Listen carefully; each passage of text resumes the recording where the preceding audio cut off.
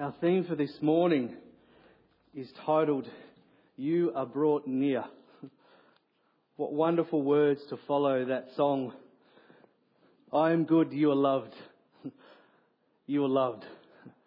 Because God loves us, He draws us to Himself. He draws us near. We've been looking at a series over the last few weeks.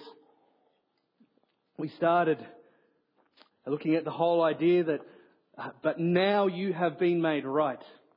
And last week, Pastor John led us with the theme, but now you are made free. The whole focus here is on those two simple words, but now, because they're two simple words that change everything. You know, we can so often live our lives and feel burdened and feel pulled back by the things of our past. And these two words, but now, cut off that past and say, I have a new future. Christ is doing a new thing in me. And today we are focusing on this whole idea that you are brought near. You were made right. You were made free. And today you are brought near. Now you would know, as much as I do, that we are all wired for intimacy. We all need and crave love and care in some form. And you may not even be a huggy person, but you still need the love and care from people around you in some way. Wonder if you've ever done one of those exercises. We did it recently with some of our leaders, where you stand and you stand up, usually up against something. Let's pretend this is a wall, yeah? And we invite someone else to walk towards you, and you ask them to stop when they have reached your place of boundary, you know, when you're starting to feel uncomfortable. And what you notice is that changes for many people. It also depends who the person is. If it's someone you don't know, you're probably happy that they're standing over there. If they've just played a game of football, you're very happy that they're standing well over there.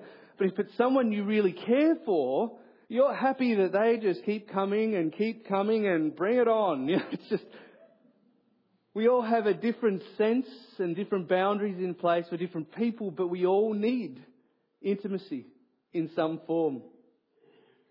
As children, we need love and care from our parents, and one of the primary roles of a parent is to show love and care to their young ones.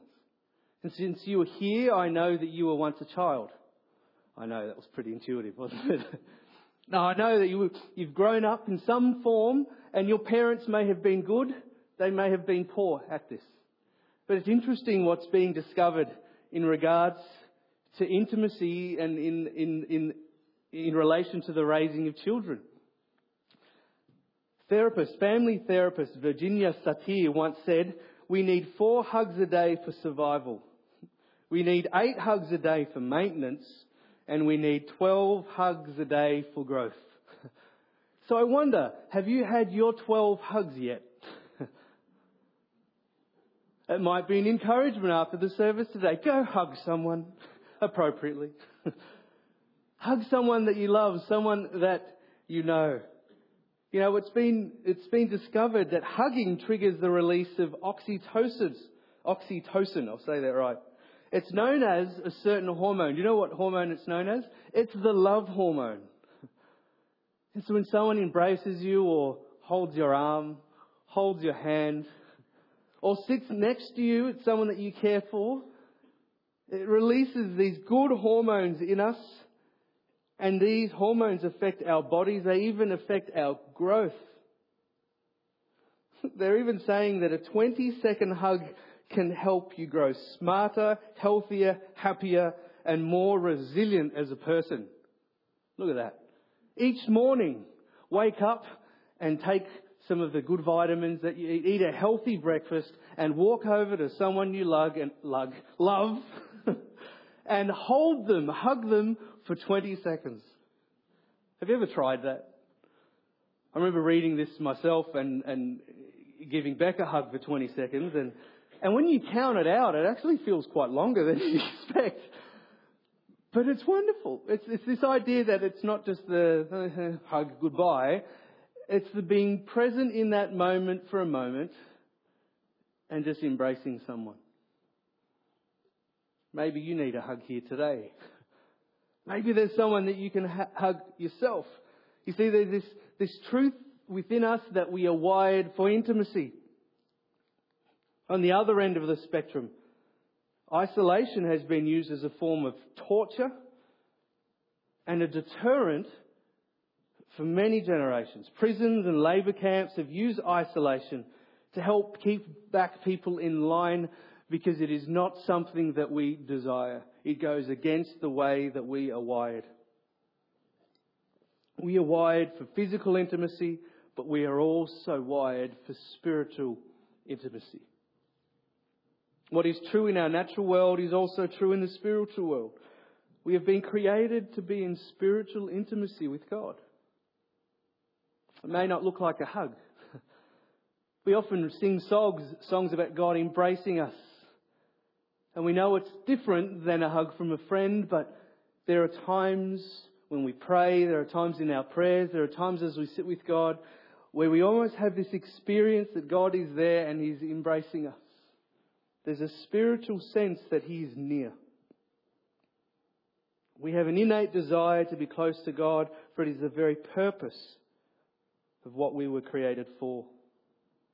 I'd like to read today, as we open up this whole idea, Ephesians from chapter 2, verse 11. And I double-checked my verses on the screen. I got them mixed up last time. My apologies. But it is Ephesians 2, from verse 11. It says this, the Apostle Paul writing to the Ephesian church. Don't forget that you Gentiles used to be outsiders. You were called uncircumcised heathens by the Jews who were proud of their circumcision, even though it affected only their bodies and not their hearts. In those days you were living apart from Christ. You were excluded from citizenship among the people of Israel, and you did not know the covenant promises God had made to them. You lived in this world without God and without hope. But now you have been united with Christ Jesus. Once you were far away from God, but now you have been brought near to Him through the blood of Christ. For Christ Himself has brought peace to us. He united Jews and Gentiles into one people when, in His own body on the cross, He broke down the wall of hostility that separated us. He did this by ending the system of law with its commandments and regulations. He made peace between Jews and Gentiles by creating in Himself one new people from two groups. You know, it's an interesting passage because in its context, it's written to Gentiles. Now, the context of this was that God's chosen people, the Jewish nation, were known as being the covenant people. And all other nations who were not a part of the Israelite people, the Jewish people, were known as the Gentiles. I am a Gentile. I'm not Jewish by birth or by nationality. I'm Russian, Ukrainian. And so in that day and age, I was definitely a Gentile. And so this was written to this group of people dealing with a situation where the Jewish people were very proud of this separateness that they had in God. And even after Christ came, they were still flouting that a little bit. And in particular, this idea of circumcision, which I am really glad doesn't exist now in order to be a believer in Christ. But this idea was that men, young boys I should say, when they were 8 days old, were circumcised. Kids, if you don't know what that is, ask your parents later. When they were 8 days old, they were circumcised, and it stood as a symbol that they were separated and part of God's people, part of His family. And it became something that they were very proud of. So proud that when Christ came and the message of Jesus Christ was going out to all people, they still held on to these things, and it was causing divisions. It was separating God's people. And so this was written. It's an interesting place to read from, really, in our time, because it seems like this lesson from history, it was long ago. this practice that we don't understand, but in the midst of it is a very deep truth that we can learn from here. And it starts, as the letter writes, it starts with this idea of don't forget, or some translations use the positive, remember. Remember. You know, there's things in life that are good to forget. There are those things that we would prefer to forget and leave in the past. But there are things that we should choose to remember, not to hold us back, but to help us see how far we have come. Anyone like rock climbing here? Anyone tried rock climbing? Maybe that's a better one. Yeah? Anyone awake in the room? Yeah, beautiful. There they are. Rock climbing. We went recently with Beck. We thought, let's go on a date. Okay? We thought, let's do something fun. So we went rock climbing. And I can remember in one particular, we went down to Clip and Climb in Berwick. I don't know if you've ever been there. But to have this new system, this new harness system that doesn't involve a person on the ground holding a rope. Because if you've ever done that, you know, your friend is on the bottom and you're climbing and you're not looking, but you look down and they're like looking around at everything else but you. So they thought there has to be a better system. So yes, they developed this machine that has a spring in it and a rope that comes up and down. And so that when you fall off, it catches you. But it's really unnerving. Because guess what? It takes a little bit to come into action. And so you can't just sort of lean into it and feel. You have to literally just let go and then let it grab. And that was unnerving, I must admit. It was a little bit... Why did I go there? Anyway, we were rock climbing. Climbing this wall. But I didn't need Beck. Climbing, got this machine, it's looking after me. I got used to the machine and I'm climbing. And what I found is this. Once I learnt to trust this machine and I got going, I wasn't looking back that much. There was one particular time on one of the higher walls, I can remember climbing, focusing on every hold, and all of a sudden realising I am really high. And I looked down. And I was surprised at how high I was.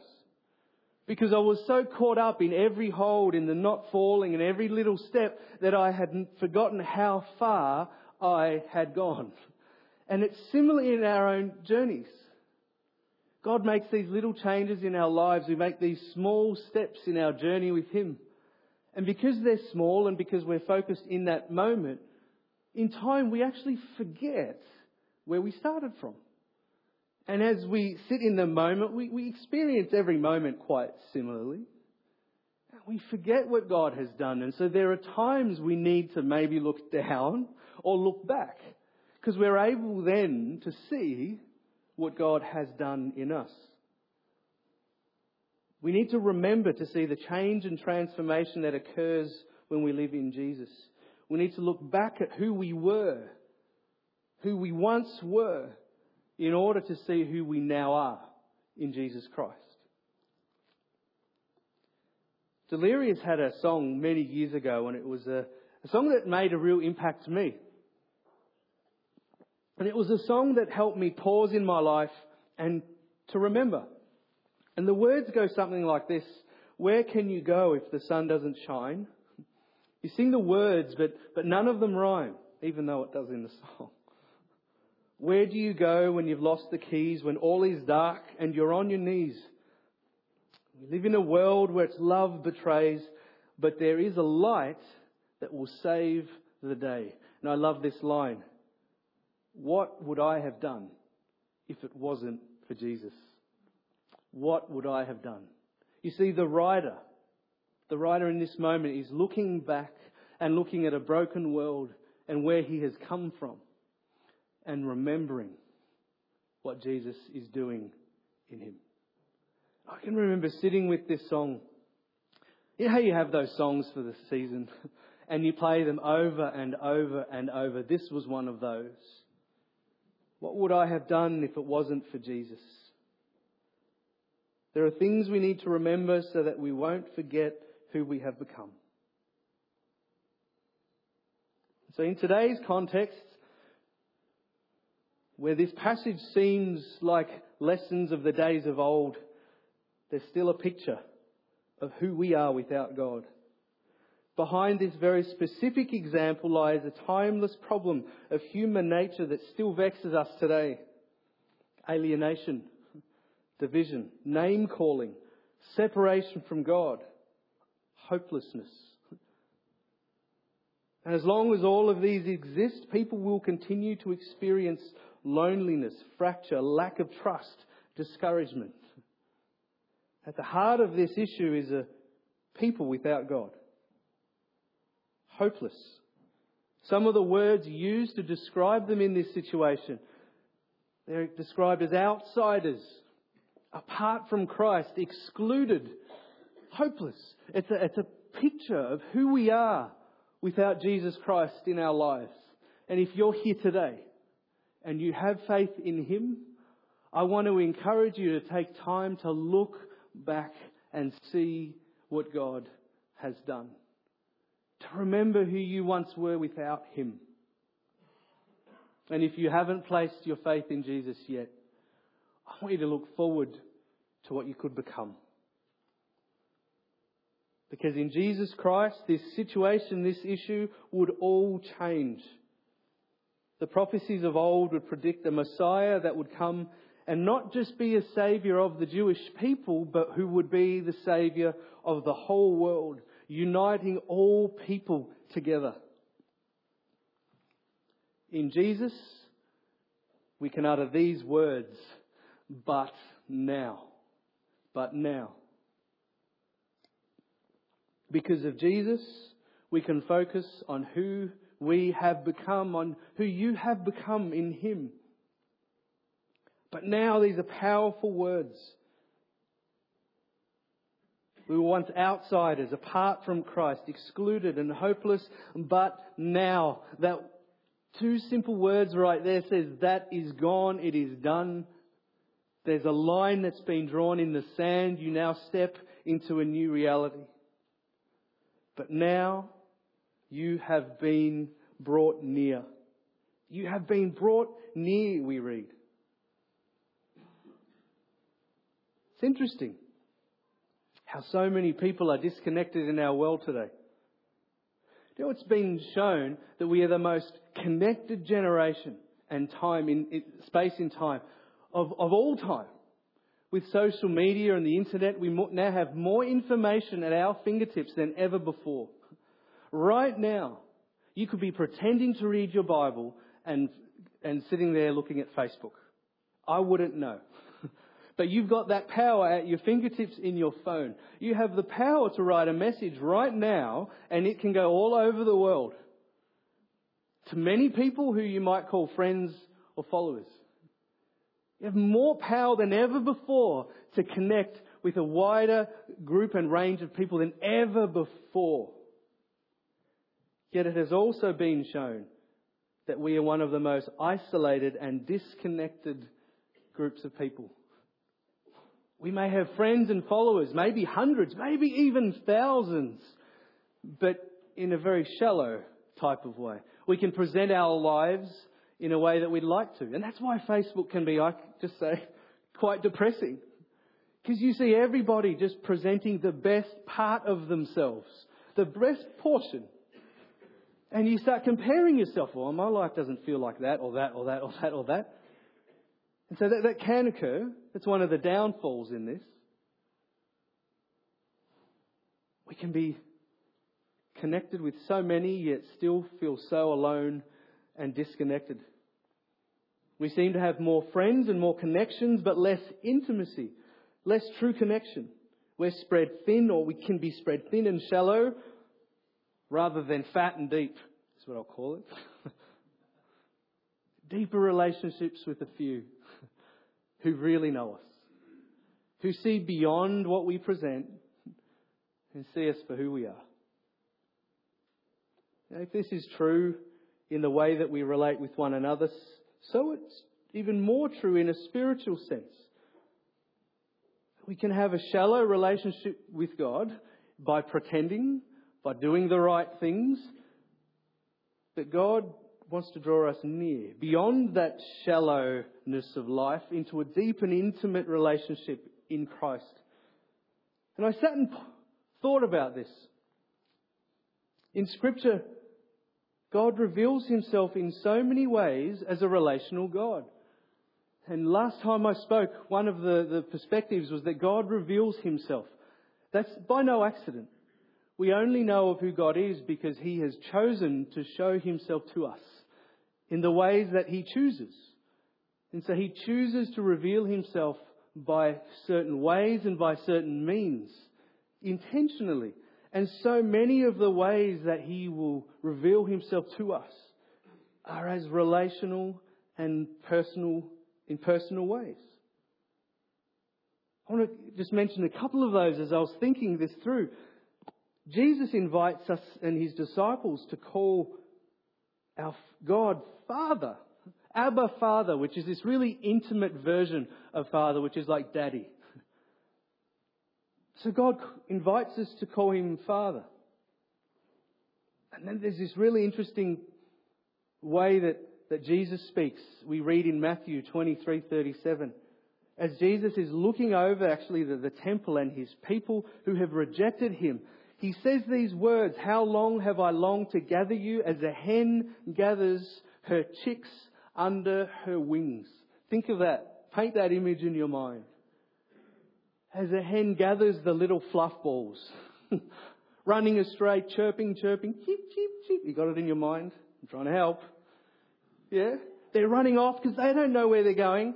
And these wings, you can just see these feathers coming over them, drawing them near to protect them and to draw them close. If that's not intimate, I don't know what is. This motherly aspect of God. And then there's the controversial Song of Solomon's, which is this analogy of God's love for his people, shown in the writings of lovers. The most intimate of all expressions. And then Jesus also invited us to call his disciples, he invited his disciples to call him friend. A friend. And he let them into the inner workings of his life. He says in John 15:15 that everything that I learnt from my Father I have made known to you. Everything I know I'm sharing with you because you're a close friend. Isn't that interesting? Look at them all intimate, deeply relational. And one of the most beautiful images for myself personally is in relation to God as Father.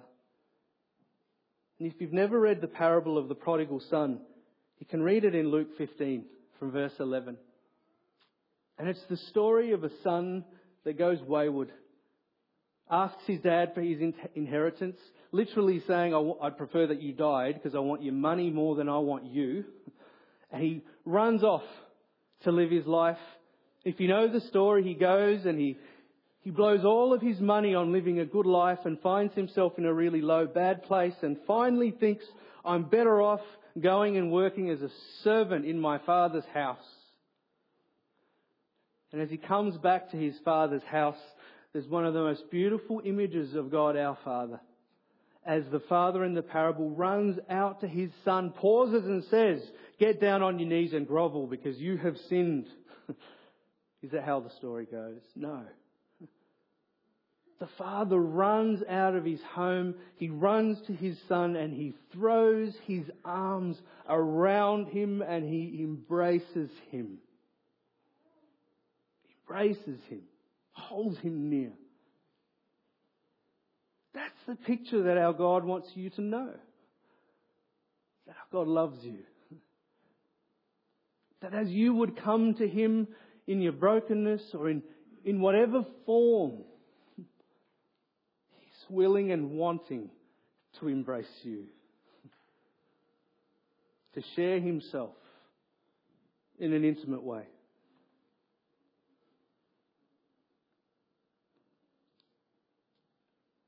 You have been brought near. You also can know peace. If you read, you'll notice that peace, this idea of bringing near, is the idea of being at peace with God. Peace and unity with him.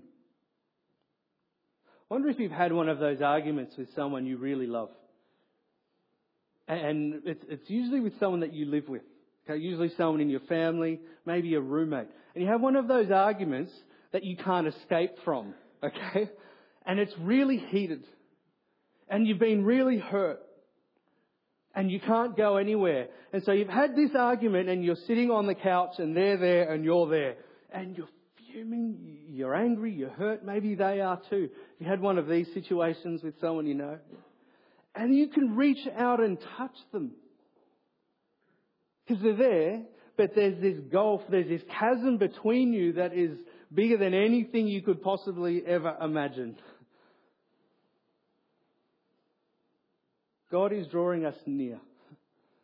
That fractured relationship, that unpeace is what God does away with to draw us to Himself. And so when God says, I bring you peace, we can think of peace in many ways. But in this way, it's a healed relationship with Him. That gulf, that chasm has been dealt with because of His love. And there's one more thing in the midst of this bringing near that I find really interesting. Not only does He create unity with Himself, but with others. Very interesting. It talks in verse 14 about how God has united Gentile and Jews and brought them together as one people. A new humanity, you could say. Some versions say that He has created a new man. Better translated as a new humanity. So God not only draws us near to Himself, but as we draw near to Him, we are united together. No matter where we come from, no matter who we are, we can be united in Jesus Christ. Where there was once division, there is division no longer.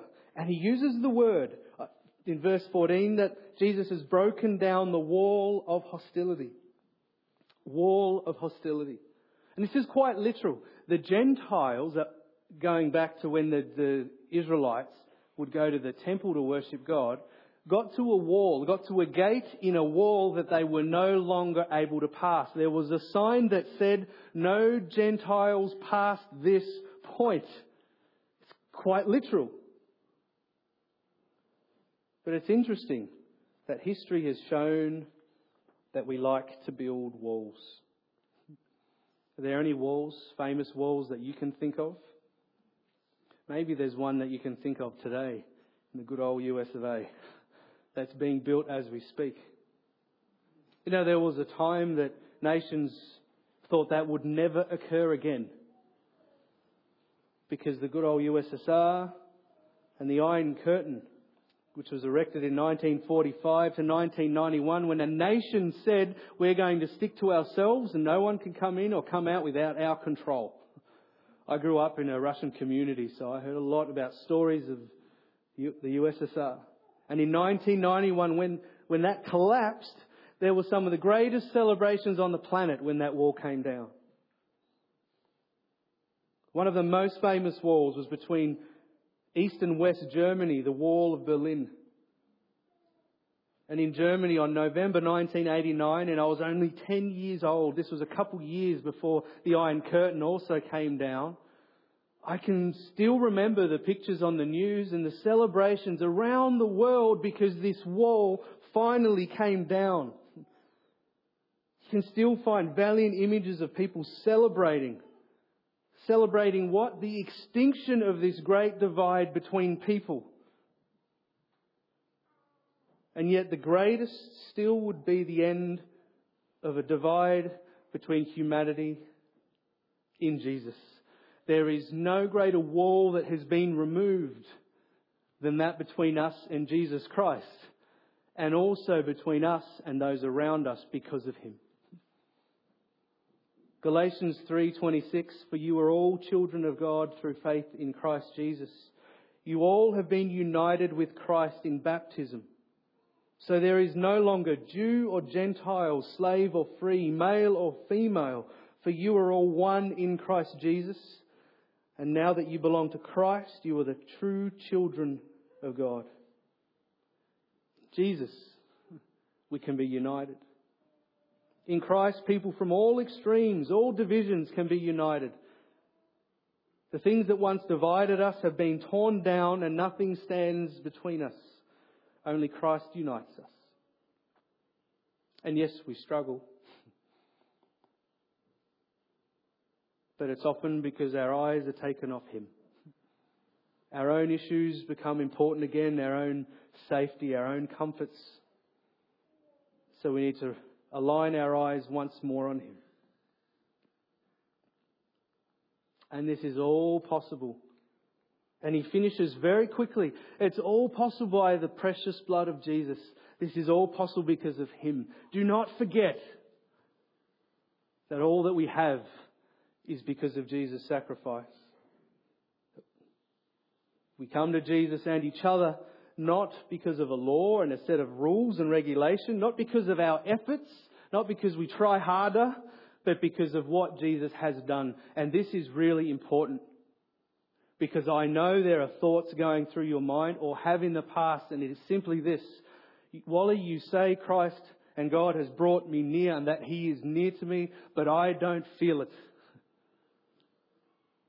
And maybe you once did, but there are seasons and times where you cry out, Lord, I don't feel you now. You promise that you will be near, but I'm not experiencing your nearness in this moment. And that's why this is so important. Because this promise is actually not based on my feelings or yours. It's not based on your experience. Guess what it's based on? An event in history. It's not an emotion. God doesn't change because my emotions change. We know this to be true because Jesus came and died.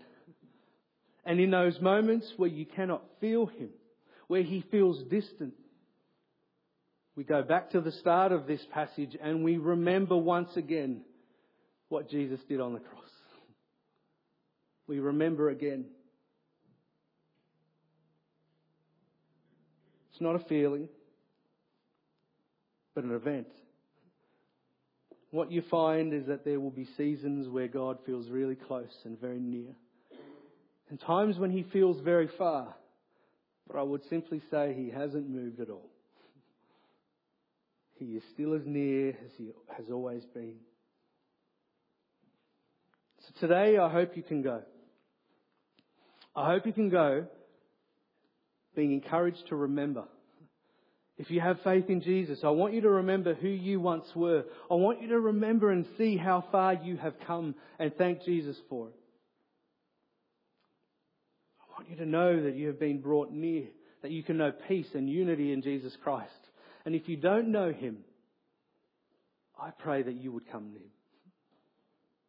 I pray that you may come to Him and know Him as He calls and invites you to come to Him.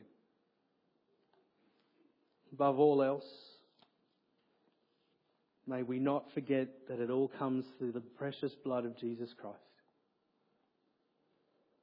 The line in that song, I am good, you were loved. Not I am loved because He is good. No, He is good. You're loved. It starts with Him. It starts with His work on the cross. It starts because He calls us. He draws us near. And my prayer for you today is that you may know that for yourself. I know the team's going to come and they're going to finish in a time just to sit and reflect. And as we finish in song, but I want to pray as we lead into that. Father, I just want to say thank you. I want to say thank you for who you are. I want to say thank you that you love us and that you draw us near to yourself. Lord, I pray for each person here today. But I don't know what their situation may be. I don't know where they've come from or what they're walking into. But above all else, Lord, I pray that they may go knowing that they are loved by you. That you are calling them nearer to yourself. Father, I pray that they may know by the power of your Holy Spirit that you are near. Lord, I also pray for those who may be going through a dark place. They might find themselves in a dark situation, Lord. And the last thing they feel is that you are near. But Lord, I pray that they will know that you are with them. That they will not be led simply by their own emotion in this point, but they will look to you and see what you did on the cross. And hold on to your promise that you are with them in all things. So Holy Spirit, I pray that you give them a new boldness, a new way to trust in you, so that in time they may know and feel you once again as near can be. So Father, we thank you that we can call you Father and friend. We give you praise and thanks in Jesus' name. Amen.